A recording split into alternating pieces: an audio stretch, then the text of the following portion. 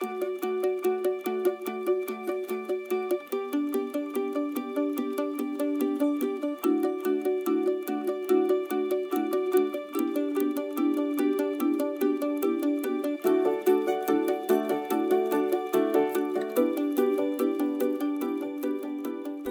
to our live recording of Lean Back. I'm Laura. And I'm Lisa.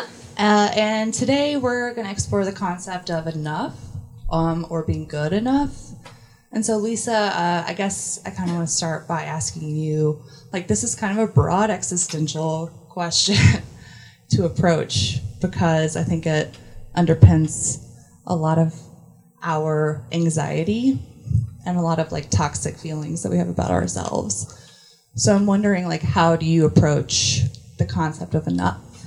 Okay, so to begin with, it's a historical term of art that the psychologist, a child psychologist named D.W. Winnicott, started writing about in the 50s. And the idea was around white women's anxieties about being good enough mothers. So already the idea of being good enough is hypergendered and extremely racialized and around a particular kind of labor practice that is mothering at a time when the United States is having both this inflated existential confidence about the end of World War II and then this massive amount of money from basically funding the rebuilding of Europe. And so it's sort of this idea of good enough happens at a time of inflated American exceptionalism and hyper consolidation of capital after World War II. And so that seems to me to be not incidental. It seems intrinsic to thinking about what it means to be good enough, because it's coming out of a moment that is Jim Crow, it's prior to Brown v. Board, about the anxieties of motherhood and mothering in a time of rapid industrialization and social change. So it seems to me we need to talk, Laura, about two things. One is about good enough, and one is about not good enough. And I think both sides of those get weaponized in a bunch of different ways depending on race, gender, class, sex, sexuality, able-bodiedness, that are actually quite different. I like that you start out with how it kind of originated with an interest in mothering. And we talk about self-care on the podcast a lot. And I think it's important to recognize that a lot of self-care focuses on, like, self-improvement, often with, like, products and, like, performances that are unattainable. And I think a lot of self-care literature is focused on the market of mothers. And I know, like, a lot of marketing agencies, like, pin new mothers as a point of, like, we can engage them in our brand because they're at a transitional point. And they're totally paranoid. And they're completely freaked out. And the culture doesn't support them, so they're totally vulnerable. Right. Continue. Well, yeah, there's not a lot of, like, community around raising kids. It's largely an individual pursuit, which is extremely unfortunate. And so you're left with, like, how do I raise this kid by myself, alone, with, like, any range of resources? And definitely some people have more resources than others. So like, what if you do if you're a single mother who doesn't have a lot of resources and you get flack for, like, leaving your kid at home for, you know, an hour after they get home from school? And how does that, like, translate to self-esteem?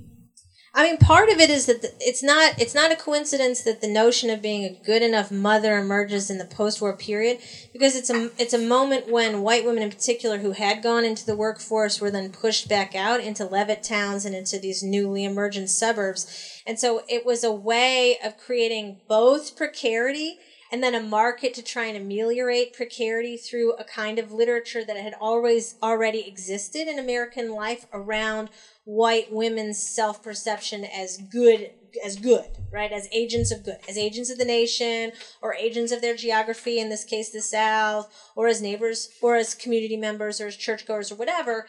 And so there is a sense in which I think, importantly, good enough is about manufactured precarity.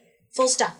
Right? And when that precarity is manufactured as a constant thing, then it has to be fixed. It's very much like sin this way. Good enough is about sin, right? You're marked with this stain from birth because girl, right? Because girl, hyper-feminized, gender-binary girl is not good enough because marked by sin, must fix, totally deficient.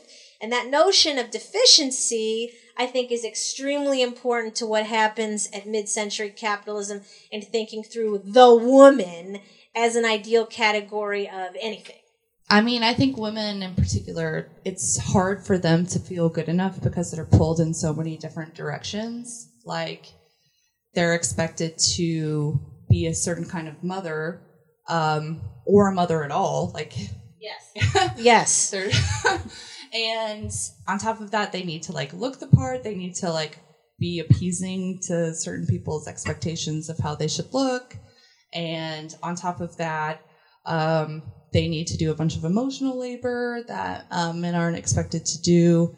And so how do you become enough in all of those categories? Like, you're pulled in so many different directions. Well, in the 50s, you do it by oppressing black people, for sure, right? So part of the good enough thing is about what happens to the white women, especially in the South, but not just in the South, who are then recruited to perform white supremacy and hegemonic whiteness around desegregation, especially in schools. So the school child, the white school child, the ideal white school child becomes the terrain over which good enough mothers have to then, right, demonstrate their worth to the nation, and that is by excluding black and brown kids from public education. And so that notion of good enough is a historical thing. It transitions again in the 70s, right, as all of the stereotypes around black motherhood begin to circulate that did not exist earlier in the century around what is not ideal motherhood, right? And so those notions of good enough, especially as they're centered on motherhood, I think are organizing concepts for power. And so that works on a structural level in this way that we're talking about school segregation and about Levitt towns and suburbs and labor. But on a micro level, it happens around what gets internalized inside of non-men, all of the non-men, whether they're cis or not, all of the non-men, about what it means to be both good and enough. Right? And those, I think, are also two separate things. So what does it mean to be good in the culture? What does it mean to perform goodness? And then what does it mean to be enough? The other side is that, what does it mean to be too much? So there is not good enough without excess, right? So the deficit and the lack that is structured in to critiques of whiteness and gender and class and all of the money things also then exist because there is an abundance. There's a question about being too much. So it's very much Goldilocks, right? Where is the medium porridge, right? It's either too hot or too cold. There is no medium, then everybody's trying to search for the medium, whatever that looks like. Yeah, I mean, that's part of why I hesitate to take this conversation in like a real uplifting direction. Like, be who you are, be comfortable. You know, that's a lot of self-help narrative. But like, if you're the subject of structural violence because of the color of your skin, there's a fraught relationship with like embracing that and like just being comfortable with that kind of violence that the state and that your peers may subject on you. So I definitely don't want to go in that uplifting direction. I like, though, that, like, you know, knowing things about yourself, it allows you to provide a good critique to your culture. It's okay to say that, like, this world is not enough, and it's okay to say that you're not getting enough from the government, from a lover, from a relationship, for a friend, and that it's okay to long. But I think the pursuit of perfection or the pursuit of like meeting other people's expectations of you is really dangerous. I mean, the interesting stuff about the mid-century discussion of good enough is that it's very much about perfection and the pursuit of perfection. And it's actually a critique of perfection, which is, I think, odd because the good enough trope forces, right, non-normative bodies towards a culture of overwork. And I think that that's how people compensate for the constant pressure that they are not good enough because of the way that the culture marks certain bodies as inherently bad. And so then to overwork the body, whether that's about hyper-management of food and body size, or whether that's in labor and output or productivity, whatever the measures are that overwork starts to feel like a habit that is somehow combating good enough, is massively destructive, and if 100% is the handmaiden of capitalism in a way that is grossly care, period. Social care, solidarity, social justice, self-care. It's radically opposed to any notions of solidarity that we could manufacture, I think, as a collective. Yeah, I mean, I think the pursuit of perfection is like pathological at a certain point. Yes. You're never going to be the prettiest or the smartest or the funny. I do stand-up comedy. Do I wish I was the funniest person ever? Yeah. Is that possible?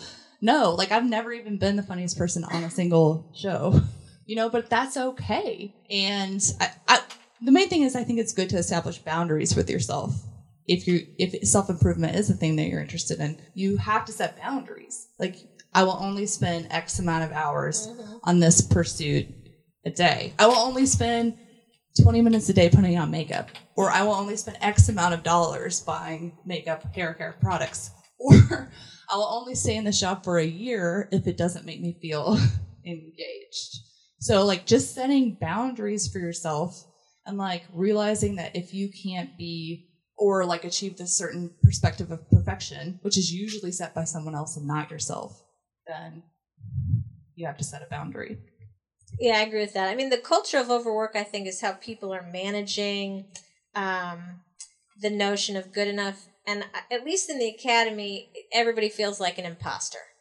And I don't really understand that because I'm like, look around. We're surrounded by weirdos and assholes and failures. And I mean, it's just a cornucopia of bullshit. So everybody sees that part and their Facebook feed is like bullshit, bullshit, bullshit. And they're like, I hate my son the worst. I'm like, no, you have clearly identified who the worst are. Like, you actually already possess that skill set to be like, that is bad.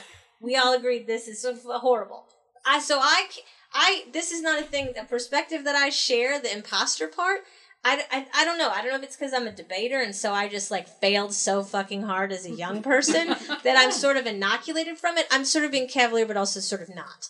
Right? When you have tried on every good idea you've ever had in a room full of people who want to hate fuck you, your attitude about failure changes pretty substantially by the time you get to be middle-aged. And so I don't know that if it's just that the culture is so like henny penny, the sky is falling, I can't let anybody fail, I can't fail, I have to be perfect. I don't know if it's that and there aren't opportunities enough to fail. For little kids, I suspect that that's certainly the case in late capitalism now. I don't know if it was that way in the 50s. I suspect so for the white kids, but not for everybody else.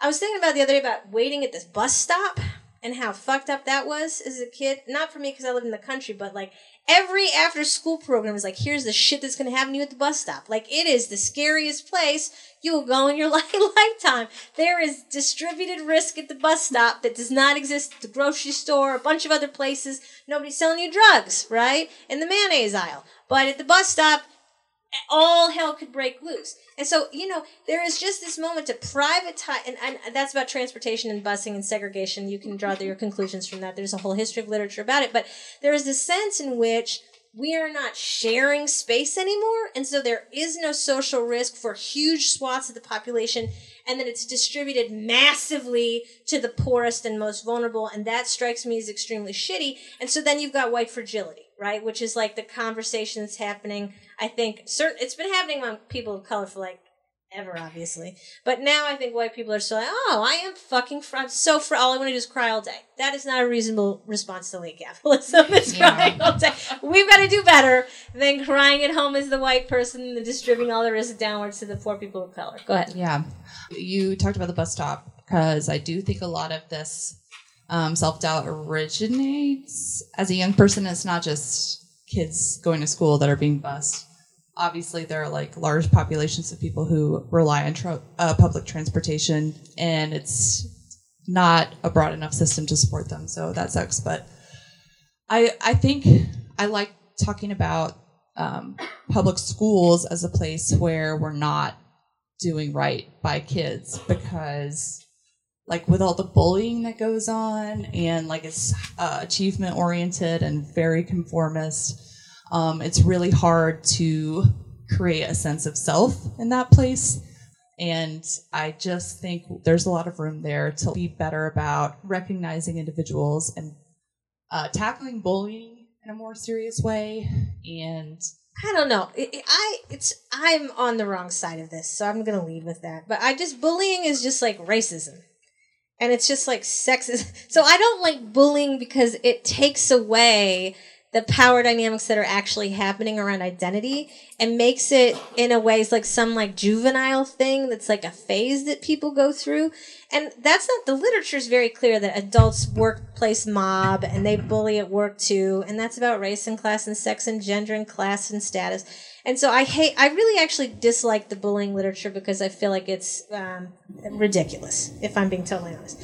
That is not to say, though, that the social violence is the best way to learn about risk. I mean, on the podcast, we talk about play all the time. And so, on the play episode, the very first season, I'm like, I play. That's what I do. I think that's why I can absorb so much risk, is because because of my body and my whiteness, but also my training, all of the shit for me is like, whatever. And so then I fail. And so then what happens? I've already been poor as poor comes. I'm not afraid to be poor again, but I'm still white, right? So there's an amount of risk that my white body can absorb the way that it is that allows me to take different kinds of, I can make different kinds of decisions.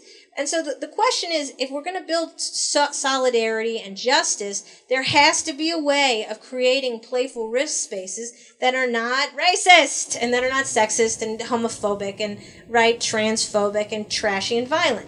And so what does that look like? And I think, that's the structural part. But the internal part is, what do we do with a bunch of people who feel like they are never going to be good enough? And that's a whole bunch of other stuff, right? The not good enough side is religion, and it's definitely white Christianity, not solely, but giant amounts of evangelical Christianity. It's purity culture, and it's shame, and it's a lack of education and the withholding of structural resources so that people know about, I don't know, themselves, and blah, blah, blah. And so it's like, what do we do with the people who don't think that they're enough, and so they're just trapped in self-loathing, and they're shitty allies, because they're everywhere. And I know that because you write about them on the Facebook all the time, and you know that they're around, right? I know you know who they are, who we are, who they are, yeah. We need to ease the fuck up on what we expect out of people. Ourselves. Probably. And ourselves. Yeah. Yeah, I mean, it's just unreasonable. And I know this, I'm going to share a story that's just represents a small piece of my experience, but it's good to set different kinds of expectations, from students and at an early age. One of my favorite things that a teacher ever told me, I had gotten the minimum amount of points in a class to get an A. He was like, just so you know, I think this is the best grade in the class because you did just the exact amount of work to get this grade and literally nothing extra. And that's better than just trying to continually reach this goal of trying to be perfect at everything. Just set a boundary, and it's okay. If I had not reached that number, that would have been fine, but it's unreasonable to expect perfection all the time. I mean, it's also gendered, right? So I started with here's some motherhood shit that's about girls who make babies with men. That is what it started out as. So the idea, good enough, is still a gendered thing where there is overwork that is specifically about non-cis het male bodies. Everybody else feels like they have to produce 10 times the amount of work. I'll say this as somebody who's an academic. I reviewed a bunch of tenure files this summer, and I will tell you that the difference between what men put out, right, to go up for promotion, especially white men, compared to everybody else, shocked me. I was like, there's not enough bourbon in this town. The sausage is actually not even being made. This is not where it's made. You're not making it, and you're not making it, and there's no sausage here to be made. They do not have to overwork. They are not, definitely not, the white men, cis hetero men, are not working themselves to death. On the whole, they're not working so hard that they are on the hamster wheel crying about a 10th load of fucking laundry. They're not doing that. That's not a thing that's happening. They are not crying at night because they think that they are not enough, because the whole culture tells them. Now, that's not the same for men of color, and it's not the same for trans men, it's not the same for queer men, but it is the case the culture holds up a different kind of good enough, right? C, right? You got to pass the class of the C to move on to law school. You see it in your classrooms, those of you who are here who are faculty members. So, there is a sense at which to slow down capitalism, right, we all are going to have to do less. White people have to do less and achieve less and set the bar in a different place because their achievement is being subsidized by black and brown pain in the workplace, and that is shitty. I mean, I've been in environments that like are competitive when it doesn't really make sense for them to be competitive, like waiting tables. Not a competitive sport. Not an Olympic sport. There is a real thing where you can get better shifts, but like beyond that, it doesn't make sense to be perpetually competitive. You know, in those workplaces, I would raise concerns about like the working conditions and the working hours. And a lot of times, people I worked with would be like, I can handle it. So it's just fun. I can handle it. And I was like, this isn't a fucking episode of The X Factor where we take pride in enduring shit that is difficult. Eat your scorpions and love it. Yeah. Right? So I'm just like, if you'll stop for a second, if you'll stop trying to outdo me, then we can work together and this place can be better for us to work together. Like this thing where you can handle this. Can you really though? Because maybe you can, but some of us have kids. Some of us have a second job. Some of us have different circumstances from you. And just because you can handle this doesn't mean everyone can. And we need to work together to improve it instead of trying to compete, trying to like undercut people who have situations that make it harder for them to compete with you. But the other thing is that goodness is individual, right? So that's the whole thing about the motherhood shit, right? Is that it's like, are you a good mom? You, the individual, right? There's no like that's the whole thing about the suburbs. It's like move away from the city. You have no apartment complex to share childcare with, or where you can just walk downstairs and get your groceries, or right. All of that gets dispersed, and then there's no collaborative effort whatsoever, and there's no childcare at any of the shit you have to go to be a citizen, right? So it all becomes about this like Olympic trial of individuals. And so I think on the individual side of the power, not the structural side of power, then you've got a bunch of people who are just internalizing failure as somehow self-failure, when it's really cultural failure, when it's really structural violence, not like, oh, obviously we all had the same things, we could have achieved the same things, obviously it's all the same, I personally failed and did not produce the correct kind of child or whatever. And so, no, it's all hyper-competitive. And, this is a thing that I've been thinking about a lot more lately because I'm watching people get promoted to leadership positions.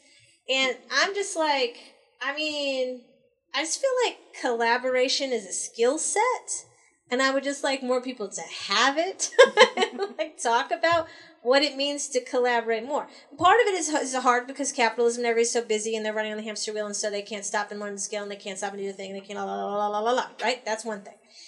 But the other side is that they're incentivized to not do that. They're paid more to not do that. So that's a structural thing. So, but the fact that people internalize that as lovability or goodness, that then I think creates a ton of the anxiety and social discomfort that is much deeper and harder to eradicate because it permeates everything. Collaboration is the starting point. Also, intimacy. If you can recognize people, meet them where they're at, be kind when you can. There are a lot of ways to just move the needle away from that isolationist, hyper-competitive bullshit. But there's a range, right, between survival and massive success. So there's a lot of space between hand-to-mouth and Beyonce, or Federer, or whatever, right? Trump, certainly. There's a huge gap there. And so it's like, we don't even see that as huge space. Part of that is because of the erasure of the quote-unquote middle class, which is always white and kind of imaginary anyway. But even the disappearance of it as a meme means that people are imagining themselves as having more social power and access than they do have. That seems like a problem if you're trying to create public policy, because then people want to dissociate with the place that they're actually in socially, and they can't see how they're being fucked. It's very hard to mobilize them to social justice or any kind of like political outcome that's collaborative, because they don't want to be the poor or they don't want to be the whatever, right? And so they dissociate. So like even from a psychological perspective, dissociation is a real problem, right? Dissociation is a disorder. So that's also the case socially as like a political space to occupy.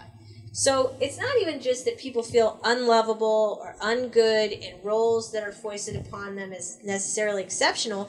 It's that they're internalizing them as pathologies that only capitalism can cure. So go buy the book or go see the Netflix special, or if you just get this kind of X, Y, and Z, and if your insurance covers it or not, right? All from the clinical all the way to the hyper-consumerist, there's a wide range there then of behaviors that are supposed to ameliorate problems that are, a lot of them, structurally created. Like they're intended outcomes. The alienation is the intended outcome, you know? I mean, that's a valid reaction, though. Yes, like, if you correct. personally feel alienated, I think that's valid, and that you have, like, a reasonable orientation to being that's a upset. legitimate grievance. Yeah. Legitimate grievance. I walked into class yesterday, first day of class, and the students are like, how are you doing? I'm like, capitalism is getting me down. Here we are, back doing it. Which I thought was honest, and, you know, I was trying to be charming and not shitty about it, but also it's true. So what are we doing? I'm capitalisming. Here we are, we're doing the thing. It's hard, too. I mean, like, it comes from every side, and we spend so much time on social media. We see all this hyper-curated stuff. I feel like it's getting worse and worse.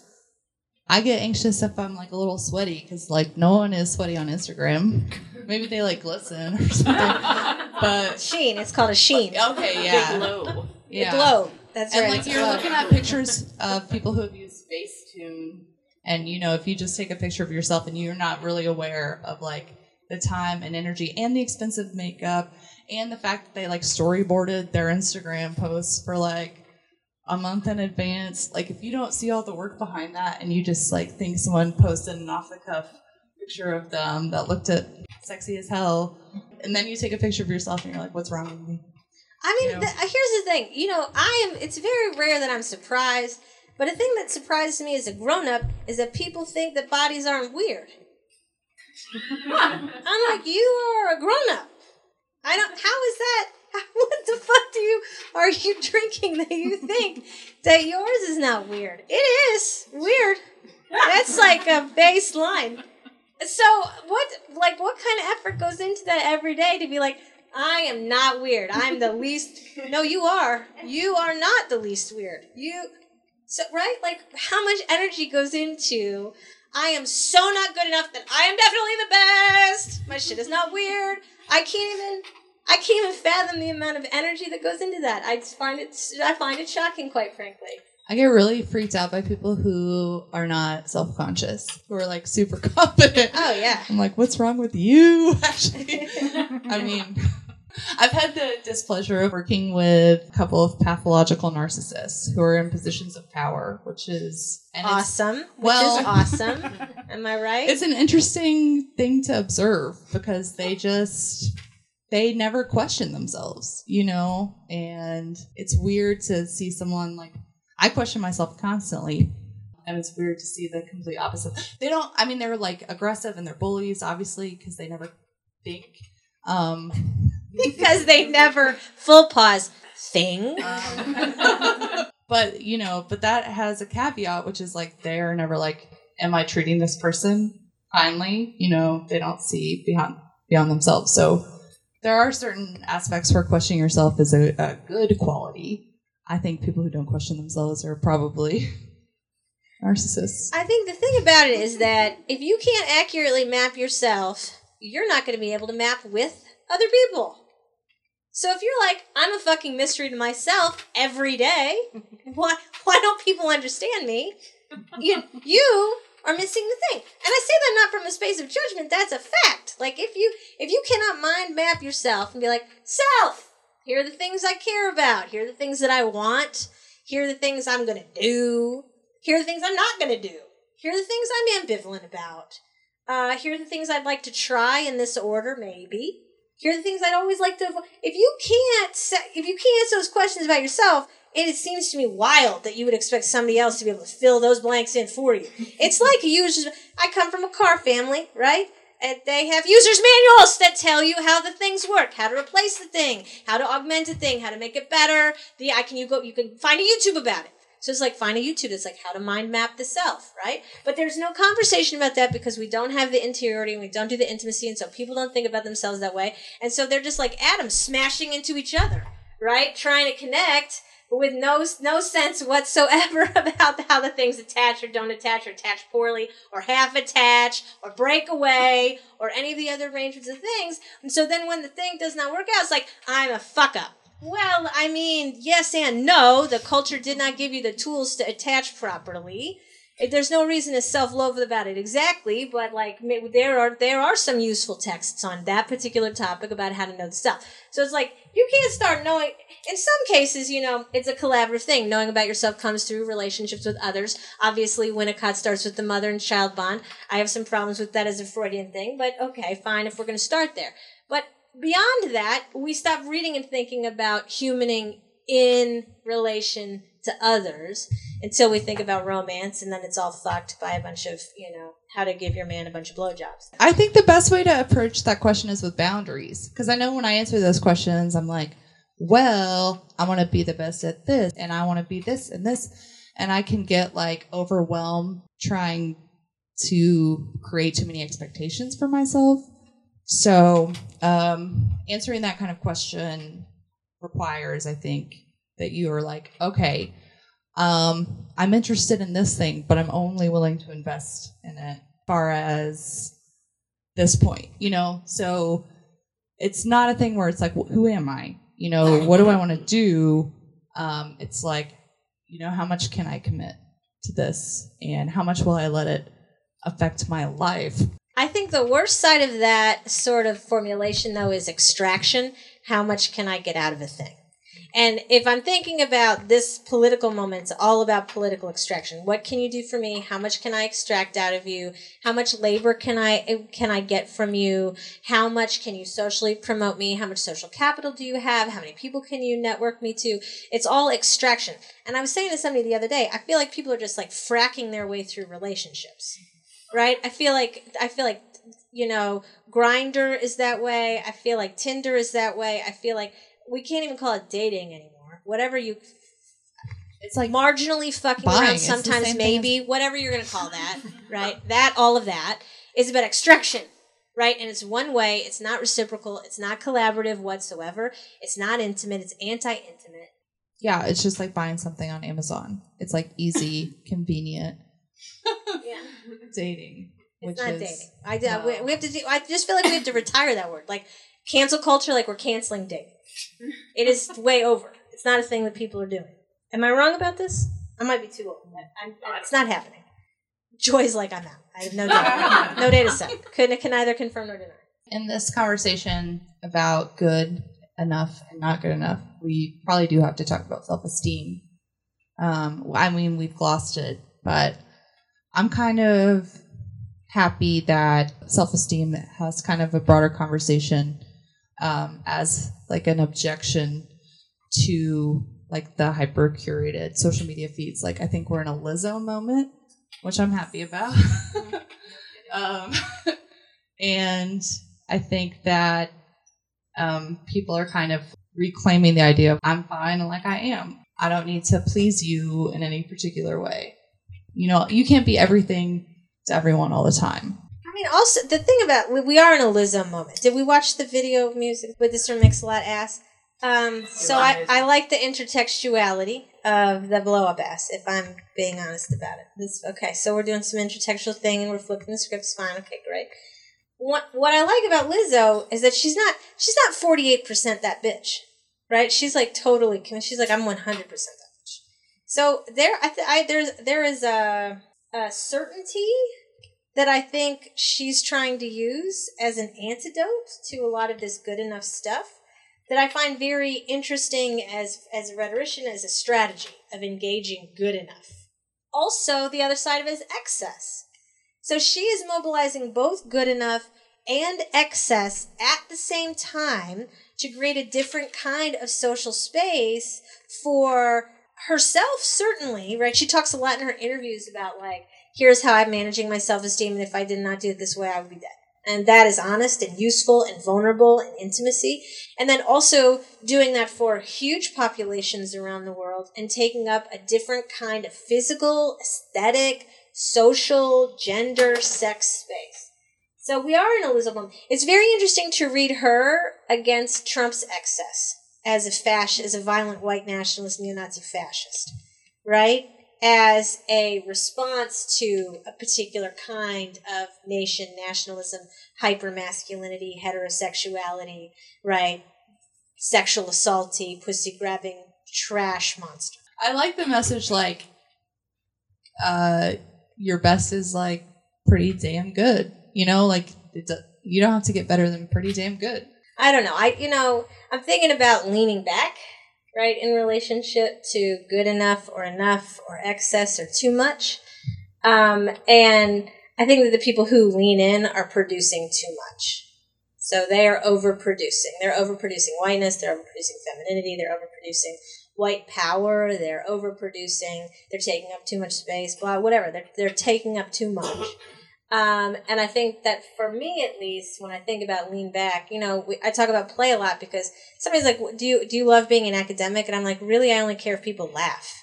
The rest of it is just my job that keeps me alive and feeds me.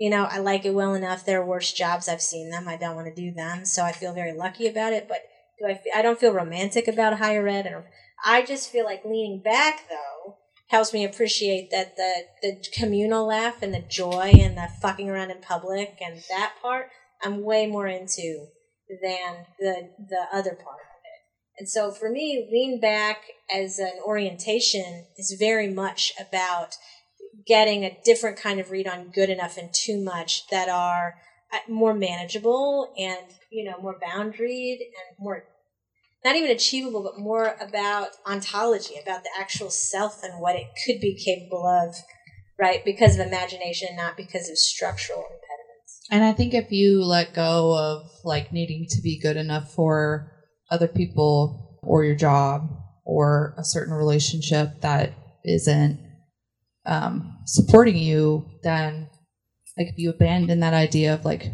trying to be more for those kinds of people, you can open yourself up, for connection with people who can meet you where you're at.